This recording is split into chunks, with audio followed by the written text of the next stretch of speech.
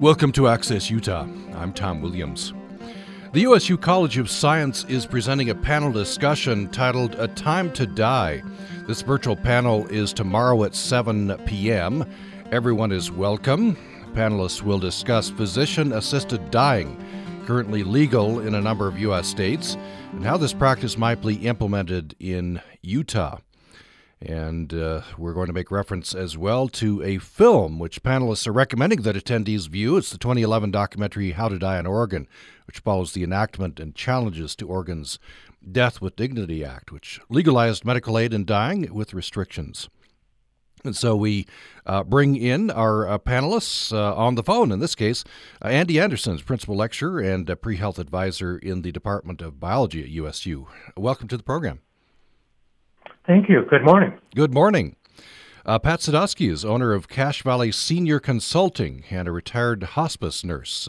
Welcome to you. Thank you. And Matthew Welter is a family practice physician with the Living Tree Medical Group and hospice medical director. Dr. Welter, welcome to you. Thank you very much. We should note that Utah Public Radio is a media sponsor for this event. And we'll do this disclaimer. It's on the website for College of Science and our website as well. Views expressed by the panelists do not necessarily reflect the opinions of USU College of Science or Utah Public Radio. But an interesting, very interesting discussion. Let me start with you, Andy Anderson. In your bio, I understand that you had a chance to work with a number of patients as they died. This was as a clinical laboratory scientist. How does that connect up? Yeah, that was very surprising for me early in my career. I went into laboratory medicine after being trained in that profession in the Army. And when people would go into a code in the hospital and go into cardiac arrest or whatever, they would often send the laboratory people there to collect arterial blood gases and other tests that we're doing. And I noticed that as people died in hospitals, particularly with the medical team working on them, it wasn't the way that I would like to end my life. Having it be a medical emergency with people doing injections and eventually calling the death of the patient, I'd much prefer a more calm environment at the end of my life at my home and surrounded by my family. You teach bioethics as well, so that gets you into the discussion of end-of-life issues, right? That's true. I've been doing that for quite a few years. I've been at Utah State for 38 years, and many of those years I've been teaching bioethics, which deals with these medical controversies. Let me turn to Pat Sadowski. You worked in many areas of nursing, but you say in your biography, when you moved into hospice care, you found your true love. It came screaming through, you say. How so? I just felt like the connection with patients and families was so intense and so wonderful. They were so willing to hear what we had to say and how we could help make what life was left better, and keeping patients comfortable, having families understand the process. What I discovered when I went into hospice is nobody wanted to talk about dying. They didn't want to even hear the word death. And they'd ask us to come into the home and don't tell him he's dying, or don't use the D word. And, it's impossible to do a decent job of caring for a person who's dying if you don't address what's going on. And for most families, once we got over that barrier and the patient could talk about it, it went very well. And we often told them, listen, we're not here to hurry it along. We're not here to stop it, but we're here to help and here to keep you comfortable in the process. And people don't want to plan. They still don't want to plan. Look at the mess we're in now. They still don't want to talk about what they might want in those last few days or weeks. So we've come a long way in some ways. Right, but not in others. Still a ways to go. I'm reading from your bio here that you worked in hospice for about 25 years. So, but in Cache Valley, I guess when you started, there was only one hospice, and hospice was not commonly known or understood. Do you think that's changed over that time? Oh, I think that's changed a tremendous amount. I think there's been a lot of public education along the lines of making choices. Physicians are talking to patients way more in the last 20 years than they used to about, what if when you come in and you are in crisis, what would you want? And then we had some standard changes within the system where we were asked to talk to patients about that, even if they were coming in for minor procedures in the hospital. So, so much has changed. It's quite unbelievable how different it is now. And I think the hospice business has changed as well, and it became more of a business for some companies, some healthcare associations many years ago when they thought that it might be an addition to home health and it might be profitable. And so we had lots and lots of companies come into being across the country. But it didn't really hit the crux of the matter, which was getting to people at end of life or at a critical juncture in their health care to say, listen, you've got choices here. We can try a few things, but this is a really awful diagnosis. So it's changed dramatically. I think people realize they have choices. I don't think they completely understand the difference between one hospice and the next. And I think they don't realize that it's a service that's extremely valuable at end of life and most often not of any cost to them.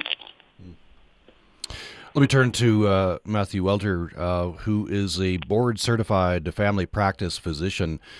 So, Dr. Welter, you have private practice with Living Tree Medical Group, but also are serving as hospice medical director. What drew you to this work? Well, it really, ever since I started in medicine, way back in medical school, kind of like Pat was referring to, hospice really in palliative care wasn't really discussed a lot. It was considered more of a failure, that, somebody, you couldn't do enough for them and, they may die. And so it wasn't really taught very much. But I was very interested in it. Obviously the aspects of medicine is saving people, but what happens when that's not enough, and how can you help people be comfortable in their dying and make them comfortable with it and being able to have the discussions about it. And so I basically started doing more palliative care even back in medical school and residency, and it's really continued throughout my medical career. That it's an aspect of medicine like all the others, and it's one that physicians have gotten much better at over the years, and it's an aspect of medicine that physicians also have to be comfortable discussing. Let me turn back to Andy Anderson to begin a discussion of terms and definitions. You get I guess even in preparation, even before you get a terminal diagnosis, there's a range of options, right? Do not resuscitate, living will, that sort of thing. All the way up to physician-assisted dying, or I've heard the term physician-assisted suicide. And then we hear the term euthanasia. So, Andy Anderson, I wonder if you could parse those terms out. I'd be glad to. One of the challenging things in discussions on bioethics is to use the proper terms for the right subjects so you can focus in correctly on what you're discussing. Now, one of the terms that's often used is euthanasia. And euthanasia is the killing of one person by another, usually for merciful reasons. So euthanasia, you think about mercy killing. But one person is doing that to another. That's an active process. And that is illegal in the United States. It is legal in Holland and several other European countries. And how that happens in those countries is a subject for a different day. Mm. Suicide is where an individual without a terminal illness causes his or her own death. And suicide, surprisingly, is not illegal in the United States, but people who assist in suicide, that is a crime. And people who do attempt suicide, there are penalties associated with that. Now, the term that we're using in this discussion is physician-assisted dying. And the difference here is the patient is terminal. A patient has 6 months or less to live. And so that doesn't really equate with suicide. This is a different category. And the physicians have the option with these terminal patients in states where this has been enacted to assist them in prescribing a lethal dose of medications that the patient can take themselves. Nobody else does it for them. They do it themselves. So those terms are important distinctions. And give us some parameters, some ins and outs of the Oregon law, just as an example. At Oregon, Washington, are there other states that have similar laws? Actually, there are 11 states that are currently approving this. And obviously, I'd like to see Utah. The ones that are currently involved is Washington State, Hawaii, District of Columbia, which is some of the state, Colorado, New Mexico, Oregon, Vermont, Montana, New Jersey, Maine, and California. And other states will probably be joining that list in the times to come. Mm-hmm. Now, the other part of your question is what are the parameters?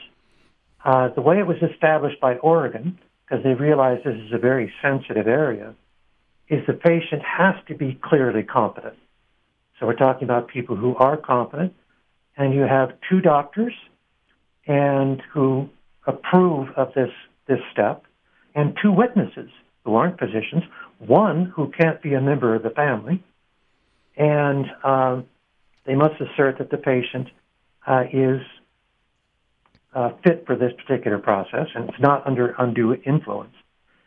The doctors attest that the patient has 6 months to live to the best of their judgment, and the patient has to wait 15 days before filling the prescription to avoid impulsive decisions. And physicians cannot administer the fatal dosage, only prescribe it. So this is something the patient has to do themselves. And I think you mentioned you have to be within a certain time frame to death, at least the prognosis? Yes, the prognosis is 6 months or less. Yeah, okay.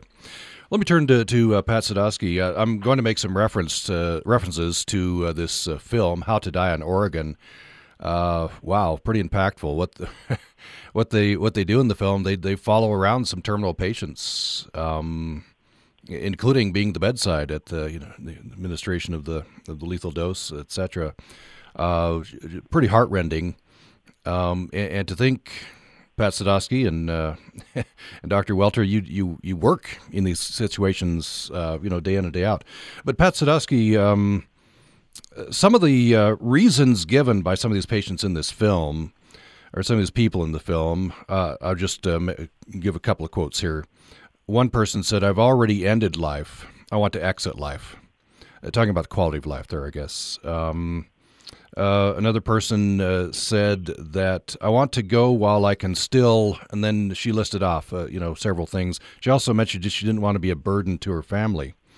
I guess these things maybe resonate, any things you've maybe heard from folks, and what do people say about these things? I've heard that many, many times. People, particularly elderly, but people really dread being a burden to their family. They do not want to have their loved ones and the people closest to them, the people they care about the most, watching them suffer and suffering in the process. And they also don't want to feel degraded by the care. The one gentleman that didn't live in Oregon, whose wife went on to fight for him to get the law in California, he felt like pieces of his existence were just carved away, and he felt like he was a different person, and he even looked like a different person. And so I think in those circumstances, people want to be able to choose when enough is enough and still be in charge, and they have to be to follow that law. But it's a balance, and it has to be their decision. And as with the woman who had the liver cancer, Cody, that was so moving to me that she struggled for a long, long time, and she coped with a lot, and then she drew her line in the sand of when it was enough. And I think everyone was okay with that decision, finally. I don't think her son was okay in the beginning, but he came around to accepting her choice. So I think that's the rationale. As you'll find out if you look at the data, many, many people in Oregon chose this option but didn't use it. And so for myself, I think I would, if I had a really awful terminal diagnosis, I would want to have that as a backup plan. And I think that's what we found out, is that many, many people never use it for many reasons also, but they decide they don't need it, that their passing is going okay, and they can tolerate it and stick with it. So, yeah, I want to follow up but there. having it available is everything. Yeah. There's a gentleman in the film. He's an elderly gentleman, seems to be in, not bad health. But he mentions he wants that prescription ready because he worries about having a stroke and then therefore quickly becoming a burden. And he mentions his parents, both of his parents, many years previous. He was saddened by the way they exited life. Yes. Yeah. It's very powerful. I think people need to watch it just to understand all the different dynamics that come into play, and that people very much want choice, and so much is taken away from them in the way of capacity, in the way of being able to live their life and get up in the morning and take care of the normal things we take care of in the morning, and then the pain, of course, and the mental anguish of family watching, and of course in our country, sometimes the playing out of the care without hospice is unbelievably expensive. And the one gentleman, his plan would pay for treatment, but it wouldn't pay for the prescription for him to die. And certainly the treatment is way more expensive than the prescription. And it was probably going to be unsuccessful in his case anyway. So, he was in a horrible bind. Let me turn to powerful movie. Yeah, very powerful, very powerful. How to Die in Oregon, and the link is on the site where you can find the event, which is tomorrow evening at 7. Just to remind people, USU College of Science presenting a panel discussion called "A Time to Die." I found the easiest way to find that website for the College of Science is to just in your search engine type "Time to Die USU," and it'll come right up for you. And we'll have this a little later on our website as well. So, Dr. Welter, I want to turn to you. One of the arguments that I heard, this was expressed in the film, against physician-assisted dying. This, I think, was expressed by a doctor who said, we've made a lot of advances in palliative care. We've made a lot of advances in controlling pain. We can help with the end of life without having this option. I wonder what you say to that. Well, I agree with him in many aspects, but it certainly isn't all of them. And I think, like Pat was saying, a lot of people may say, I want this option to be there, but they don't actually do it. But there are enough diseases out there where, even being on hospice isn't always the best option, where you're just really going to waste away, and despite all of the things you do, will be miserable. In the film, for example, the woman with the liver cancer.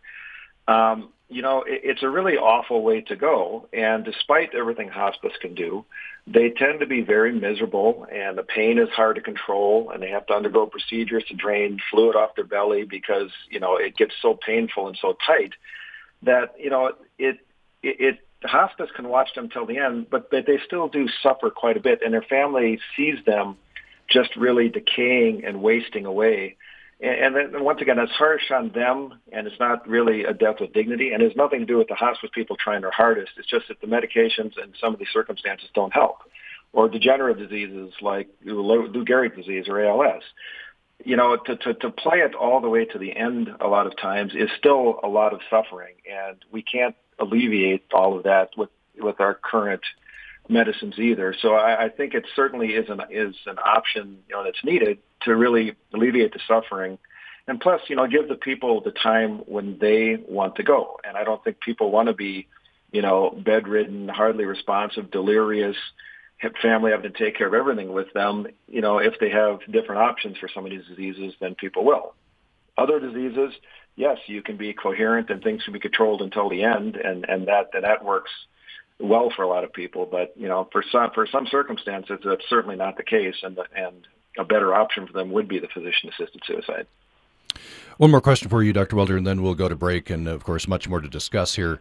Again, referencing the film, this was in the debate leading up to what turned out to be the passage of Death with Dignity Act in Washington. The filmmakers had a brief interview with a physician standing there with his family, urging voters to vote against this measure. And so this physician referenced Hippocrates. He said, Hippocrates set up the role of physician. We will help you.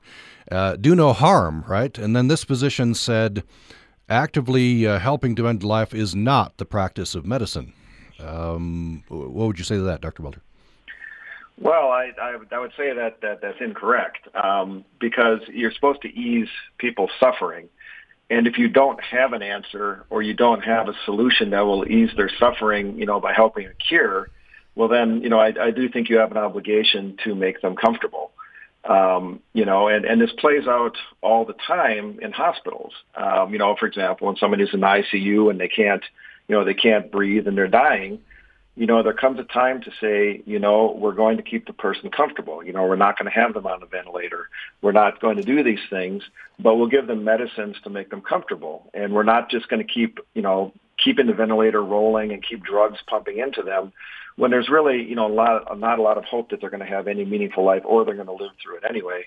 So these decisions are made all the time on saying, well, let's not have a person suffer. And this is really not any different than those decisions. So I saw that, and I certainly didn't agree with them, because certainly in medicine for a long time, those kind of decisions have been made, and they should be. And so I don't think that this is any different than that. You're listening to Access Utah. I'm Tom Williams. We're talking with panelists who are going to be presenting a panel discussion tomorrow evening, Friday evening, with the USU College of Science. They're presenting this discussion. It's called A Time to Die, and it's virtual. And so anywhere you're listening, you can join the discussion. That's 7 o'clock tomorrow. You can join the discussion from a website from the College of Science. I've found the easiest way to get there is just to Google or put in your search engine USU and Time to Die. It'll come right up for you. The panelists will discuss physician-assisted dying, currently legal in a number of U.S. states, and how this practice might be implemented in Utah. And the panelists are recommending that in preparation for that, you view the 2011 documentary, How to Die in Oregon. And the link to that is on that website as well. We're talking with Andy Anderson, Principal Lecturer and Pre-Health Advisor in the Department of Biology at USU, Pat Sadowski, owner of Cache Valley Senior Consulting and a retired hospice nurse, and Matthew Welter, family practice physician with Living Tree Medical Group and hospice medical director. And we'll have more following this break.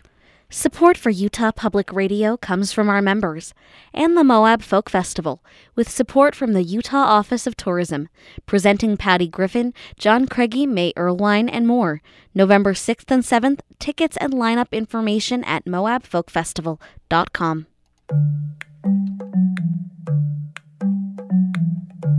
Here's another happiness hack from Healthy Relationships Utah. Are you having trouble connecting to your stepchild? Building relationships takes time, and although doing things as a family seems like a good idea, for step families, it's actually better to plan one-on-one activities to build and strengthen relationships. Try to find activities that are unique that can become your activity with your stepchild, like being the adult partner in their scout group, or being the one to drive your stepdaughter to basketball practices. Helping with homework or everyday chores are also great for one-on-one time. These individual activities build connection and create shared experiences that strengthen the relationship with your stepson or stepdaughter. USU's Healthy Relationships Utah initiative offers a variety of courses online and in person that help singles, couples, and parents.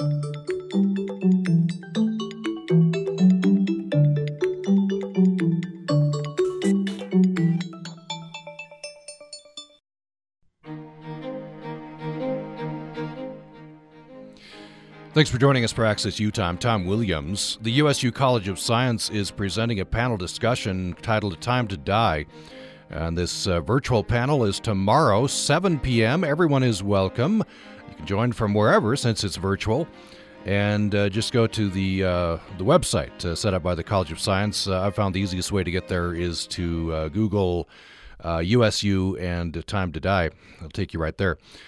You'll also find a link there to the 2011 documentary film, How to Die in Oregon. And the panelists are recommending that you view that film ahead of attending the panel. And we've been referencing that as well as we go along. We're talking on the program today with the panelists. Andy Anderson, Principal Lecturer and Pre-Health Advisor with the Department of Biology at USU. Pat Sadowski, owner of Cache Valley Senior Consulting and retired hospice nurse. And Matthew Welter, Family Practice Physician with Living Tree Medical Group and Hospice Medical Director. Should note the UPR is a media sponsor for the event. And you can join the discussion if you would like by email to upraccess@gmail.com, upraccess@gmail.com. Perhaps you have a experience with a family member, such you could tell us about that, upraccess@gmail.com. Let me turn to you, Andy Anderson.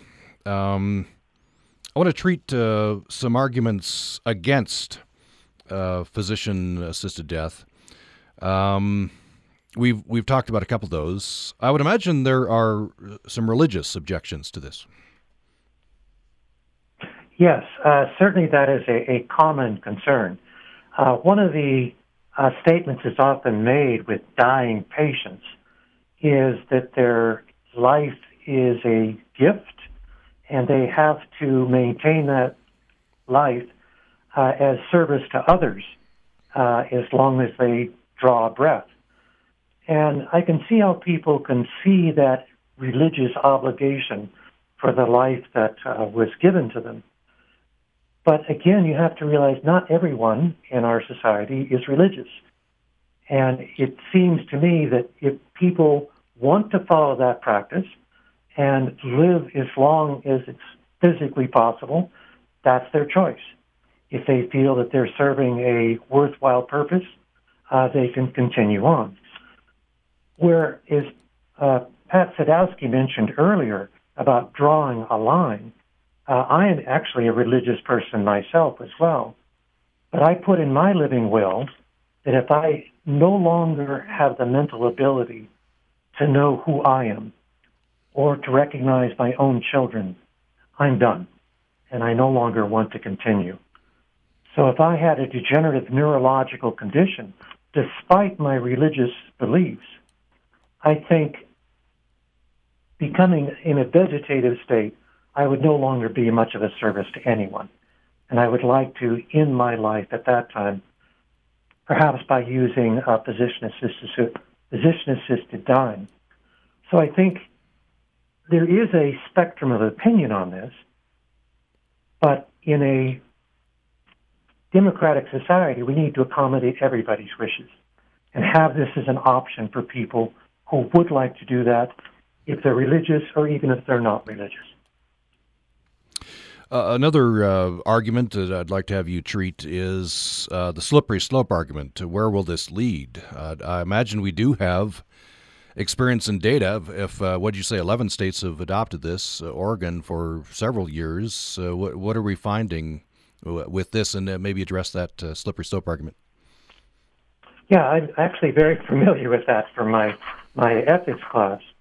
And the slippery slope argument that you describe is that if we open a gate, let's say, to a controversial subject, that will lead to a cascading series of events that would lead to a terrible outcome.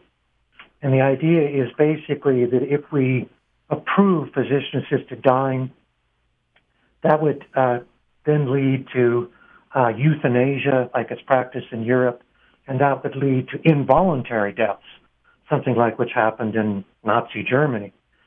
Well, I can see why people are concerned about a slippery slope, and this is why the statistics out of Oregon, which have been keeping them for the last 20 years, indicate that of the people dying in Oregon in like the past 10 years, out of 100,000 dying Oregonians, only 670 have chose this option. This is a fraction of 1%, about 0.4 to 0.7%. So it hasn't gone away like a runaway train. It hasn't led to a slippery slope. It's just been a small fraction of the people. And of the people who actually asked for the medication, just slightly over half actually use it. And of those people, they're a very small fraction of the total dying population in Oregon. So based on the statistics they've had, it has not led to a slippery slope. And with these parameters they put in place to control this, I don't think it will. Let me turn to Pat Sadowski, retired hospice nurse. By the way, you run Cache Valley Senior Consulting.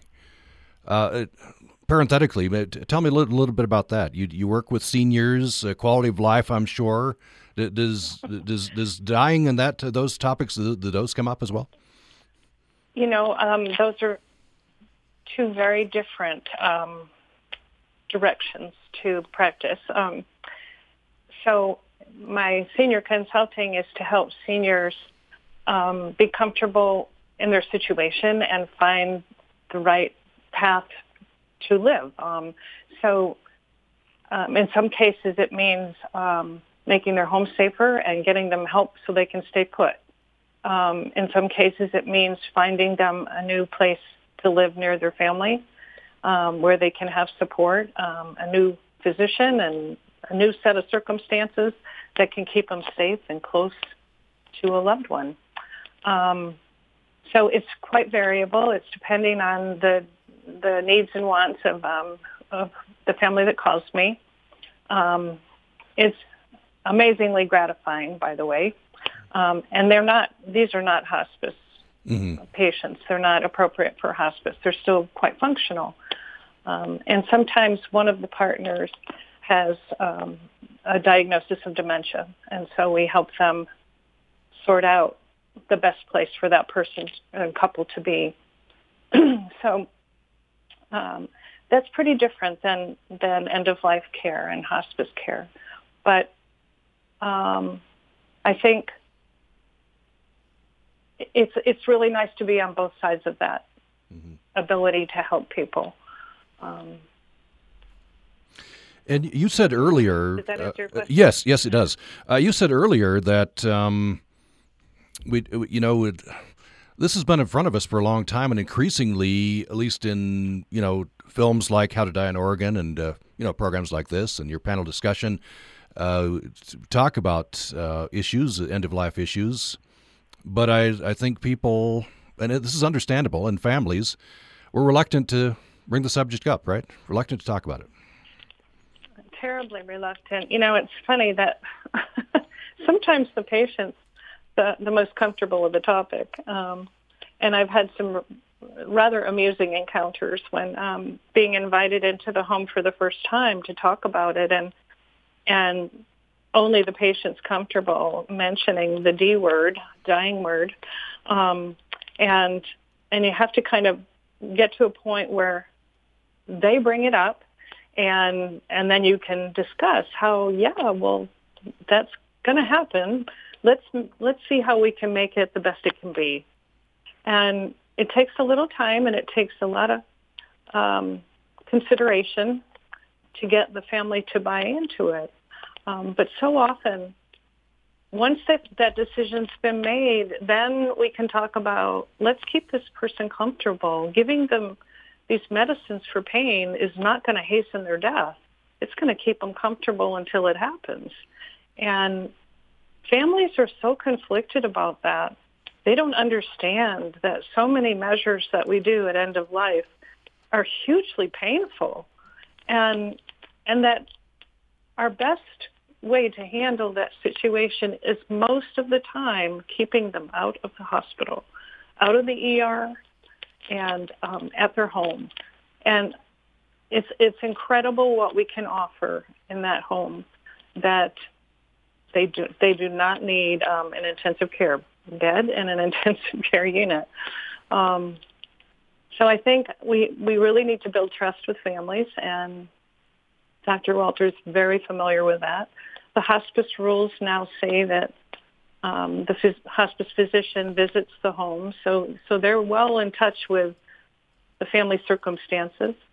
It's a real team effort to help that patient go down that road with the family or whoever is important to them. It's not always family.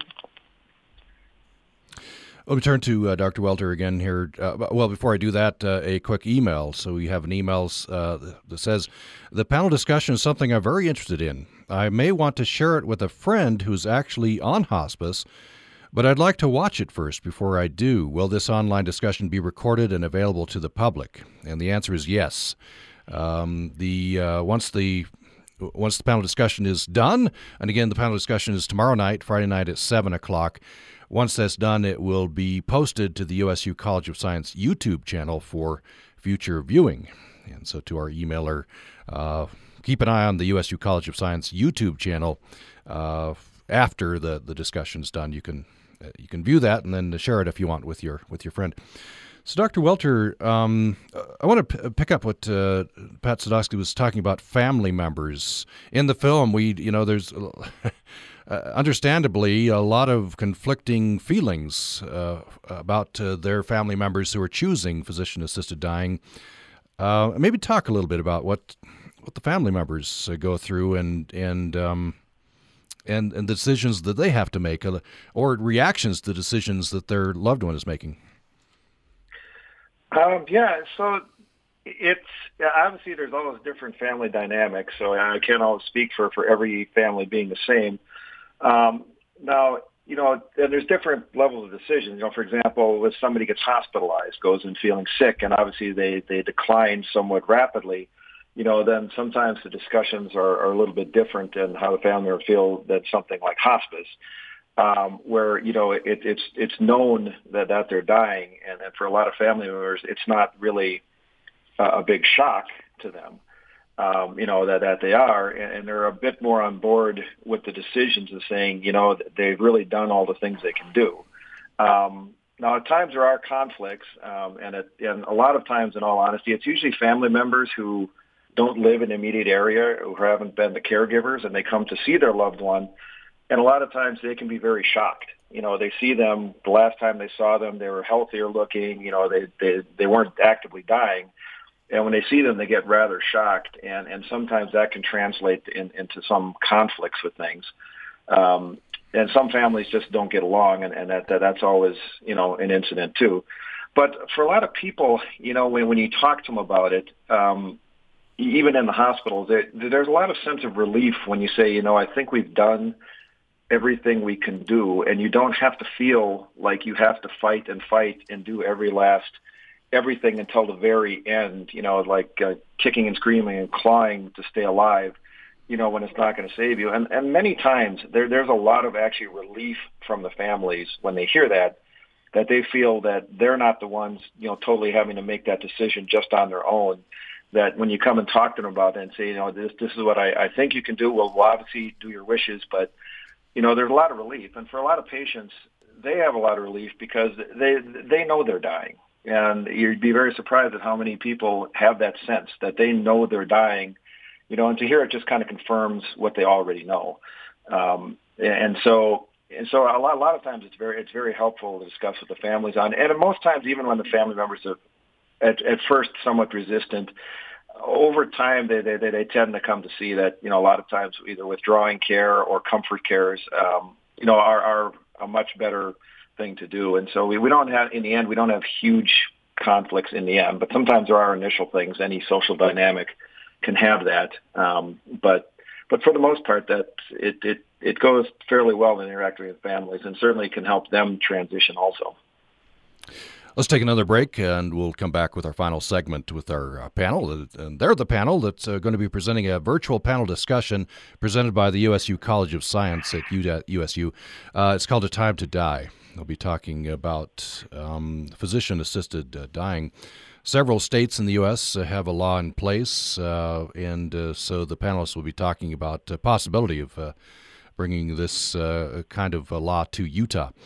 The best way to get to the website, where you can click on the link to the virtual panel discussion, this is open to anybody, begins at 7 o'clock tomorrow evening, I've found is to just in your search engine type USU Time to Die. It'll come right up for you. We'll have more following this. Hi, Carrie Bringhurst here, thanking you for your support of Utah Public Radio during our fall member drive.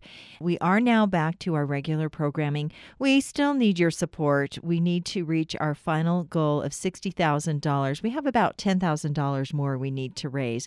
It's not too late to pledge your support and go online at upr.org to become a new member or a sustaining member.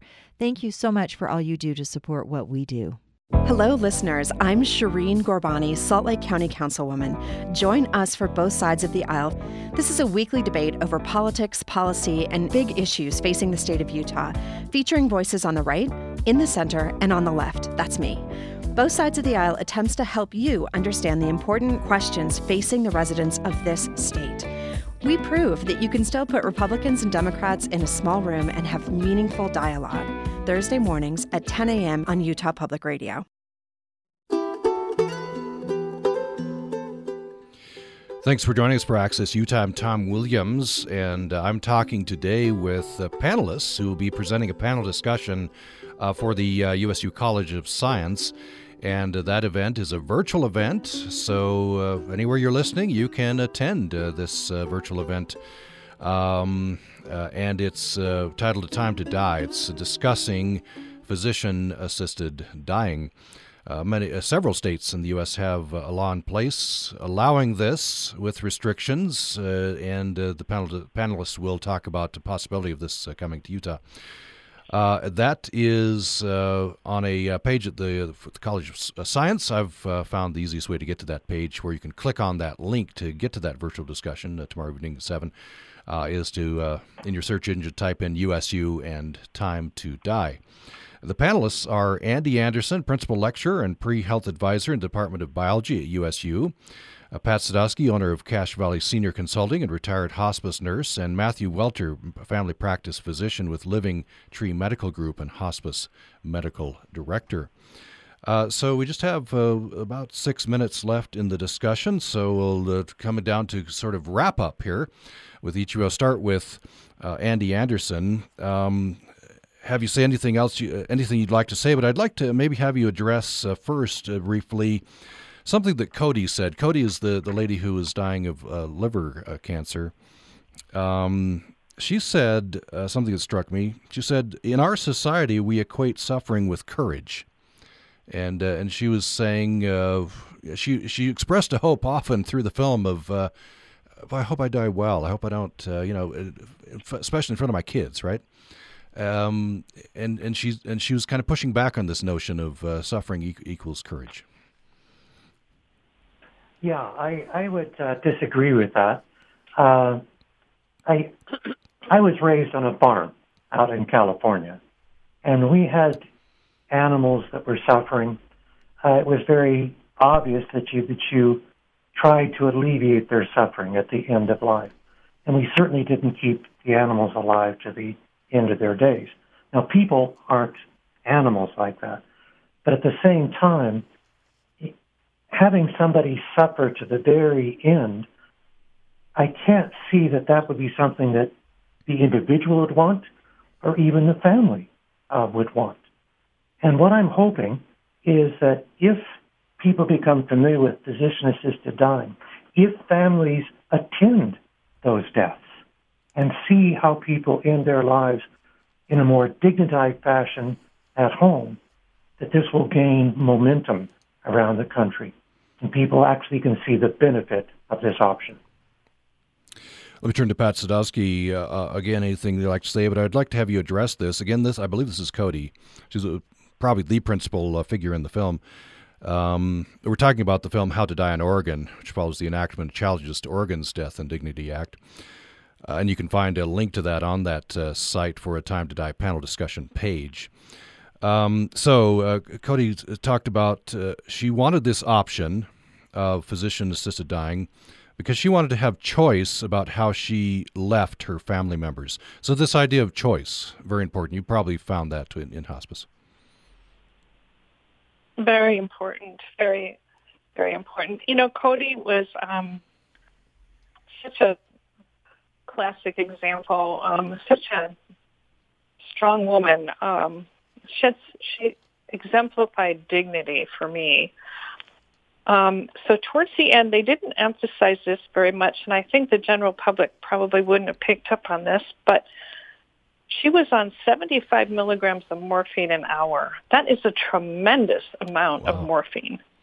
And yet in the film, you know, she looked very courageous, which she didn't always look like she was in incredible pain, but that's a huge amount. And she was still rather functional on that amount of morphine. So I think when it came down to it, she just decided, I've had enough. And she chose the people she wanted to be with, and she chose the day. And I think that gave her the power to finally manage that last few days and then say goodbye. It was so powerful. I think I would love to have people give their impressions of that, especially that moment. I mean, she was only 54 years old. She wasn't an elderly person. She hadn't even, retired. She hadn't finished her time on Earth, except for this horrible diagnosis. So in her case, she probably only had a week or two to live anyway with what was going on with her cancer. So that's the case that was so powerful for me. Matthew Welter, Dr. Welter, just have about a minute or so left. We'll turn to you for what's the big takeaway from at least this discussion, and looking ahead to your panel discussion tomorrow. What's the big takeaway that you'd like people to focus on in this discussion? Well, I think the big focus is that this is something that I think will be yet another medical, tool for things to help people near the end of their lives, and to have people see, that it can be a very viable option for people, and for physicians, also an option to help people with suffering, when they have terminal diseases for which there isn't going to be a cure. That this is an option that's both humane and dignified. And I think hopefully people will see that it really should be an option, and honestly a right that people, should expect at the end of life, that they can have these kind of options available to them. Well, we're out of time for this hour, but there's much more discussion to come. The panel discussion is tomorrow evening, 7 o'clock. It's presented by the USU College of Science. It's titled A Time to Die. And the panel will be discussing physician-assisted dying. And so it's virtual. So from anywhere you are, you can access the panel, participate. Just go to the website, and the easiest way to get there is to in your search engine, type in USU and Time to Die. It'll come right up for you. It'll give you the link to the panel discussion, and it'll give you a link to the documentary, a 2011 documentary, How to Die in Oregon, that we've been making reference to throughout the hour. Andy Anderson is a panelist. He's principal lecturer and pre-health advisor in the Department of Biology at USU. Andy Anderson, thanks so much for joining us today. You're very welcome. Pat Sadowski is owner of Cache Valley Senior Consulting and retired hospice nurse. Thanks for joining us. Thanks, Tom. And Matthew Welter is family practice physician with Living Tree Medical Group and hospice medical director. Thank you for joining us. Thank you for having us on. And thanks, everyone, for listening to Access Utah.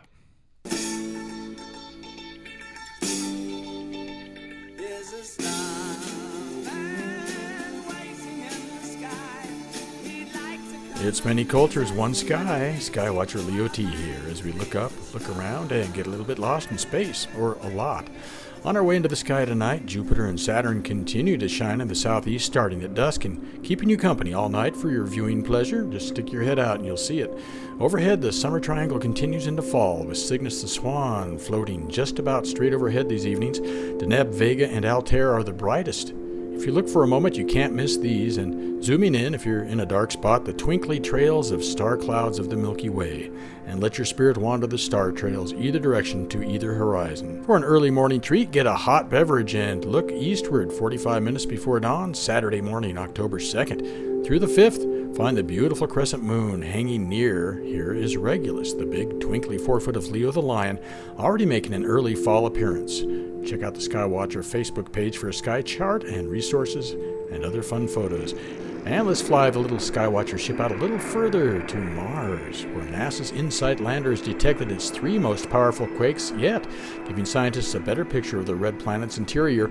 InSight spotted 2 Mars quakes on August 25th and then picked up another on September 18th that lasted for nearly 90 minutes.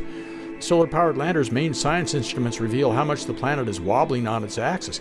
This also sheds light on its interior structure. The seismometers recorded and characterized hundreds of Mars quakes to date. This allows the InSight team to map out the Martian interior. And taking our little spaceship out even further into the asteroid or Kuiper Belt, which contains thousands of icy bodies, the majority of which are smaller than Alaska, and that are the cosmic debris from the formation of the solar system. Over the last few years, however, we have discovered a series of huge rocky objects beyond Neptune and Pluto, which, by the way, Leo T will go a little more in-depth on Pluto soon. As I've said before, I consider Pluto a full member of the Planet Club, thanks to its discoverer Clyde Tombaugh and painstaking work to discover it. Anyway, as the amazing New Horizons spacecraft flew by Pluto in 2015, we learned that Pluto may have plate tectonics.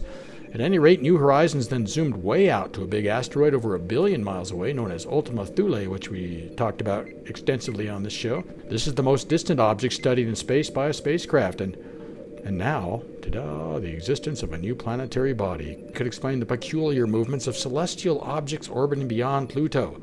Scientists say this could be a big planet with a mass between 5 and 10 times greater than Earth's. Kind of funny we haven't found that yet. So we'll keep an eye on this as we explore Pluto and beyond in coming episodes, so keep looking up, look around, and get lost in space. Skywatcher Leo T on UPR, Utah Public Radio, with translators statewide and streaming live at upr.org.